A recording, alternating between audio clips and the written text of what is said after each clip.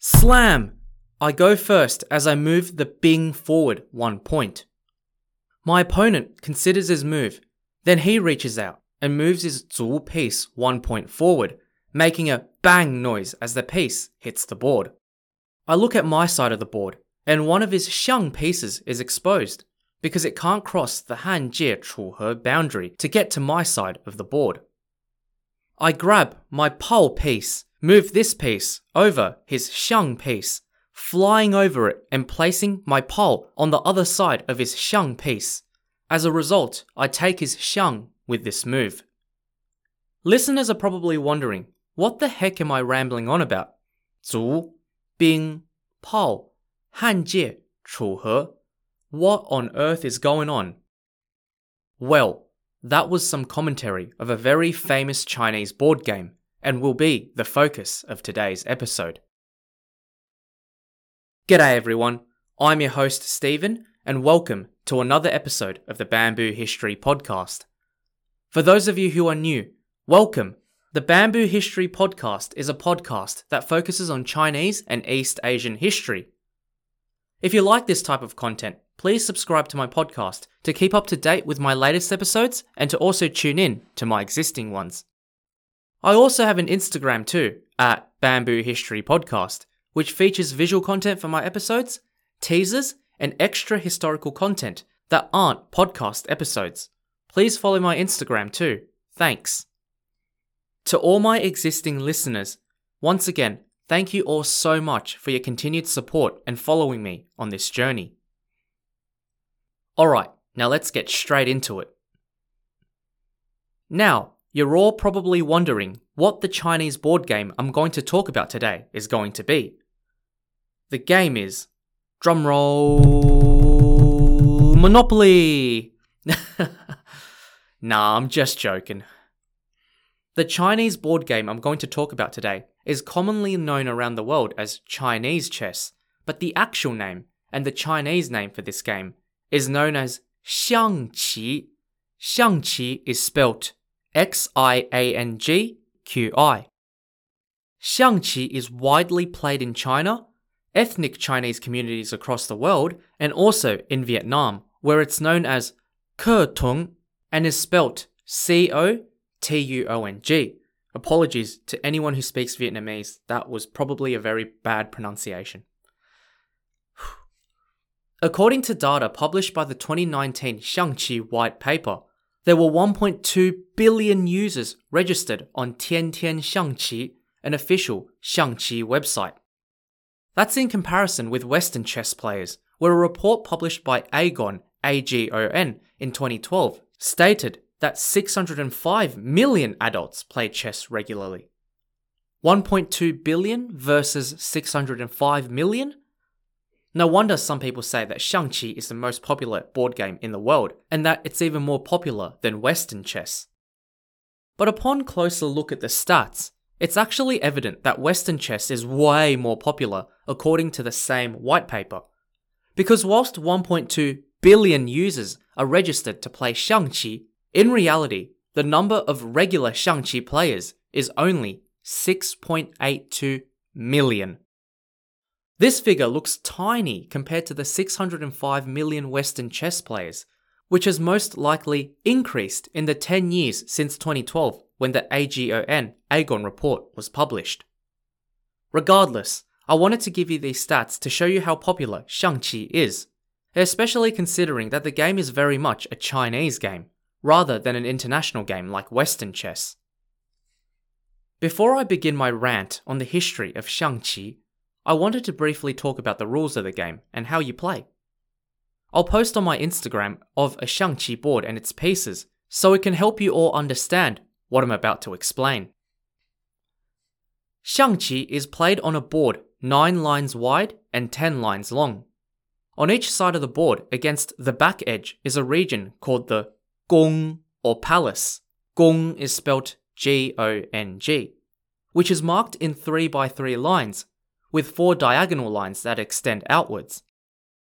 There are 32 Xiangqi pieces in total, and each person gets 16 pieces. And each set of the pieces is carved with the name of the piece in either red and usually black, ink. It's similar to chess where you have different colored pieces in black and in white. The 9 vertical and 10 horizontal lines obviously crisscross one another to form squares. But whilst chess pieces are placed on the squares, Xiangqi pieces are placed on the points where the lines intersect. In the middle of the board is a rectangular blank space that goes across the board and separates the board into 2 sections.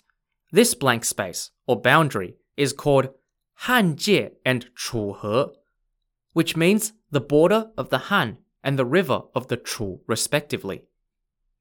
Hanjie is spelt Hanjie, and Chuhe is spelt Chuhe. This boundary is important as 2 of the Xiangqi pieces cannot cross this boundary to go to the other side of the board. More on that later. Now let's talk about the different pieces in Xiangqi and how they operate. In the middle of the back row is the most important piece. This piece is called the shuai if you're on the red side, or jiang if you're on the black side. Shuai is spelt Shuai, and jiang is spelt Jiang. In English, both jiang and shuai mean general, as in general of an army, and this piece is equal to the king in chess, because it is the leader. The shuai, or the jiang, can move only 1 point in any direction, but they can only move within the gong or palace and cannot venture outside of it. On either side of the jiang or shuai are the pieces called shi, spelt Shi.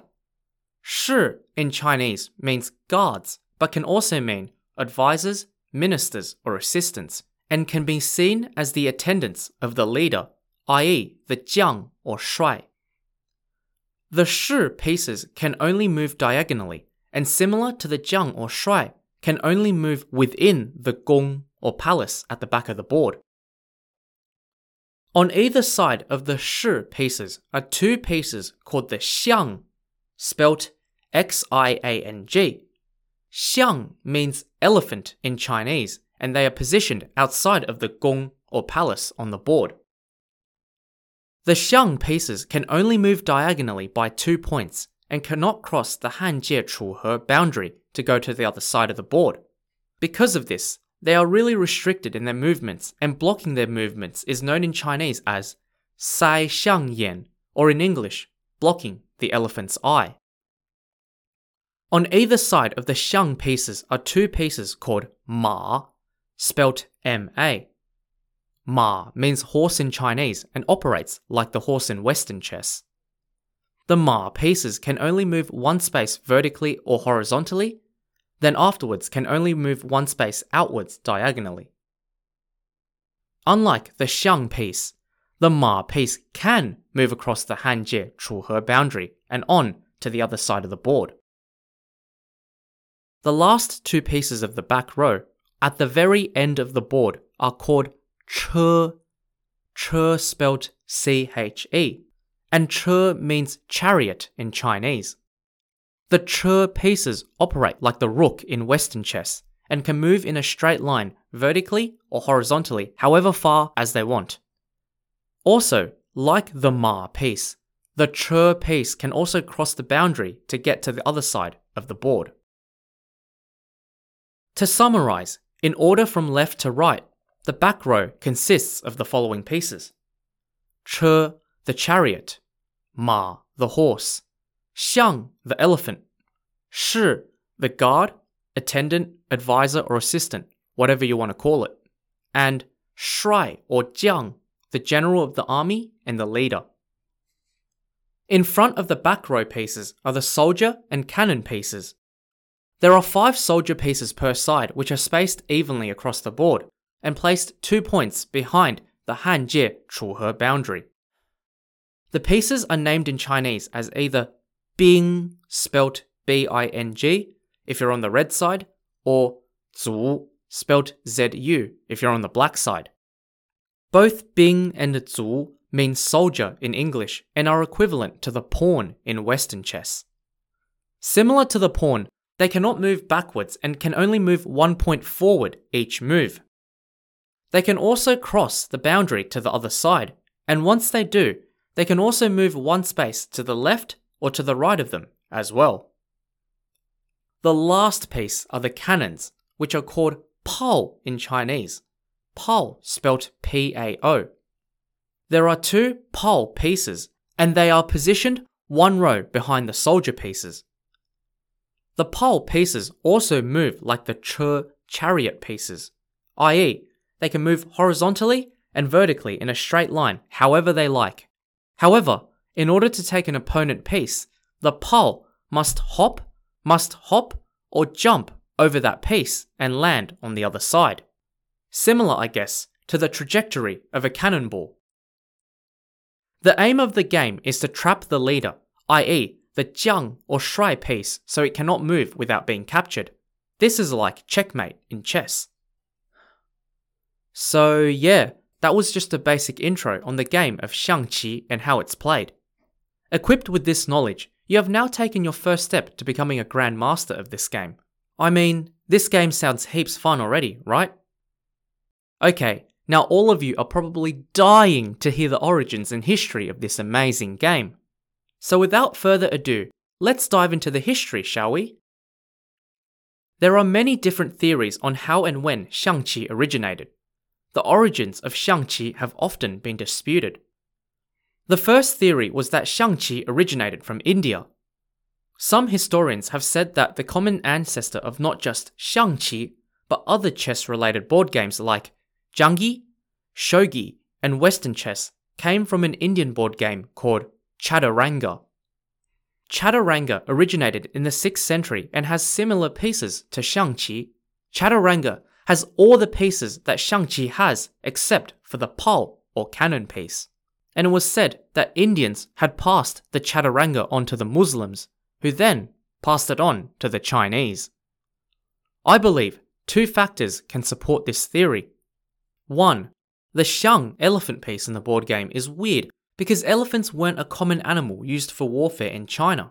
However, they were a common animal used for warfare in India. And 2. The Xiangqi we see today originated hundreds of years after Chaturanga. However, the second and third theories suggest that Xiangqi was a native Chinese creation. The second theory believes that the features of Xiangqi are unmistakably Chinese and nothing else. For example, as early as the Warring States period of China, in the 3rd century BCE, the leader of the state of Qi, called Lord Mengchang, was believed to have loved playing Xiangqi. Mengchang is spelt Mengchang. The text Shuoyuan, spelt Shuoyuan, mentions that the Lord Mengchang played a game called Xiangqi, but does not specify what this game was like. The famous poet Qu Yuan, who also lived in the 3rd century BCE, and if you recall, was in one of my episodes about the famous Duanwu festival. Qu Yuan references a game called Xiangqi in one of his poems, but also doesn't specify what exactly this game is and whether it is like the modern Xiangqi we play today.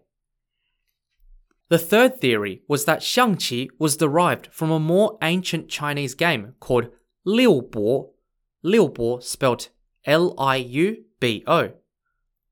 Liubo was a mysterious ancient Chinese board game that was thought to have originated in the Xia dynasty in the 17th century BCE and was popularized during the Han dynasty between the 2nd century BCE to the 2nd century CE, where Liubo game boards have been excavated from Han dynasty tombs. However, it seems as if Liubo disappeared by the Tang dynasty during the 7th to 10th centuries, when the game was replaced with games such as Weiqi, spelt Weiqi, otherwise known as the game Go, and also Xiangqi. Hence, it is hard to know how connected Liubo was with modern Xiangqi. For those of you who want to know more about the game Liubo, I'm going to post an extended cut sometime in the near future where I'll talk a bit more about the game. It won't be that long, so stay tuned for that if you want to hear about it. Whilst these theories make us really confused on how Xiangqi originated, we do know that from the 6th century onwards, we have more concrete evidence of references to modern-day Xiangqi.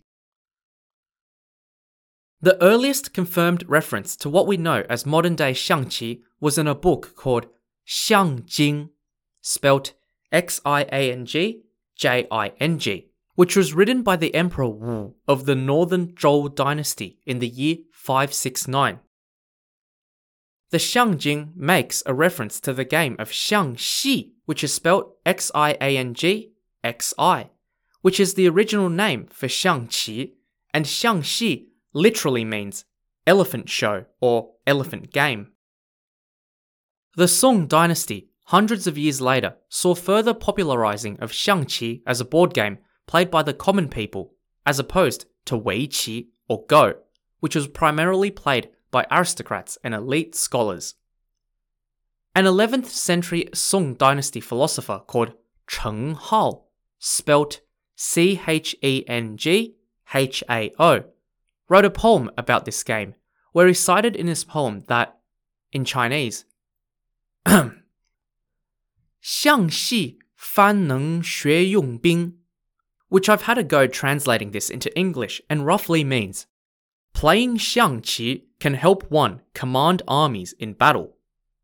This suggests that Xiangqi originated as a means to help military people understand warfare and battle strategies, which is why all the pieces in Xiangqi are somewhat related to the military. For example, soldiers, cannons, and chariots, and even the elephants and horses. From the Tang dynasty onwards, the emperor employed people called Qi Dai Zhao, spelt Qidaizhao, although you'd probably never be able to search this up in English, because I tried. Qi Dai Zhao were basically board games masters that were recruited into the palace to play various board games with the emperor for his or her entertainment. I guess a loose translation for Qi Dai Zhao in English would be a palace games master or a board games attendant to the emperor. Imagine getting paid just to play board games with the emperor. Bruh, I'd do it. Sounds fully hectic. Playing games for money? Although I probably think you'd have to make the emperor win a few games, just in case they get angry and kill you. I don't know. Sounds like a fun job. It was recorded that during the Southern Song dynasty, the second half of the Song dynasty, that lasted between the 12th and the 13th centuries, over half of these Qi Dai Zhao palace games masters were Xiangqi players. Because the Qi Dai Zhao games masters were commoners, the fact that over half of them were Xiangqi players alone meant that by the Southern Song period, Xiangqi was popular amongst the common population in China. In fact, the version of Xiangqi that was played during the Southern Song dynasty is the version that's being played in modern times. How do I know this? Because I'm a historian. Duh. No, because a Yuan dynasty encyclopedia called the Shilin Guangji, spelt Shilin-Guangji, illustrates a Xiangqi game being played during the Southern Song dynasty, and it looks exactly the same as the modern-day version. I will post this image on Instagram so you can all have a better look. Xiangqi really took off, as with most aspects of Chinese culture we see in the modern day, during the Qing dynasty. The Qing dynasty was China's last imperial dynasty that ruled between the 17th to the early 20th century. There are many records during the Qing dynasty that talk about different schools of Xiangqi and also the lives of some of these so-called Xiangqi Grand Masters. For example, there was a Grand Master called Xu Xingyou. His name is spelt Xu-Xingyou, who would journey across China, defeating local Xiangqi masters and becoming renowned as a fearsome player. However, he ended his career after he was defeated by a young man named Cheng Lanru, name spelt Cheng Lanru. After which, Xu Xingyou retired from Xiangqi and spent the remainder of his years writing texts on the strategies of Xiangqi. Cheng Lanru, the young man who defeated Xu Xingyou, would later become a famous Xiangqi and Weiqi player himself, and his method of play formed one of the 4 famous schools of Xiangqi during the 1700s in the Qing dynasty. This is like an ancient Chinese version of the Queen's Gambit, where a young person rises up and defeats the old grandmaster to take over the title. If you haven't watched Queen's Gambit, watch it. It's bloody amazing. From there, Xiangqi has continued to increase in popularity all the way up to today, where I'm recording this podcast. Nowadays, if you walk around the streets of China and Vietnam, you'll most likely see large groups of people, usually elderly men, sitting around tables playing Xiangqi. Xiangqi, like chess, also has tournaments and playing leagues, all over the world in fact, not just Asia. You can also have a go at beating the AI on the computer as well, because you can also play Xiangqi online, just like chess. Oh yeah, and also, like chess, the AI for Xiangqi is also bloody hard to defeat as well. And for the record, I've never been able to defeat the AI in Xiangqi, or chess for that matter. Whew, so yeah, that's it. That's the end of the story of the explanation and origins of Xiangqi, or Chinese chess. I hope you enjoyed this episode. Now that you know a bit more about this game, I think it's a great idea that you go out now and play it, and maybe challenge a grandmaster while you're at it. But before you go out and start playing Xiangqi, more importantly, please remember to subscribe to my podcast to stay on top of my latest episodes, as well as to catch up on my existing content. I also have an Instagram too, at Bamboo History Podcast, that features visual content for my episodes, teasers, and extra history that aren't podcast episodes. So please check out and follow my Instagram too. Thanks. I appreciate all your support, so I encourage all of you to either leave a review on Spotify, Apple Podcasts, Amazon, Google, YouTube, or wherever else you're tuning in from. They'll mean a lot to me, and hopefully they're good reviews. Please reach out to me as well with any comments or topic suggestions. You can do so by DMing me on Instagram or emailing me. My contact details will be in the description box below. Okay, got to go now. Thanks everyone for tuning in. Enjoy the rest of your day or evening, and I'll see you all next time on the Bamboo History Podcast. Bye for now.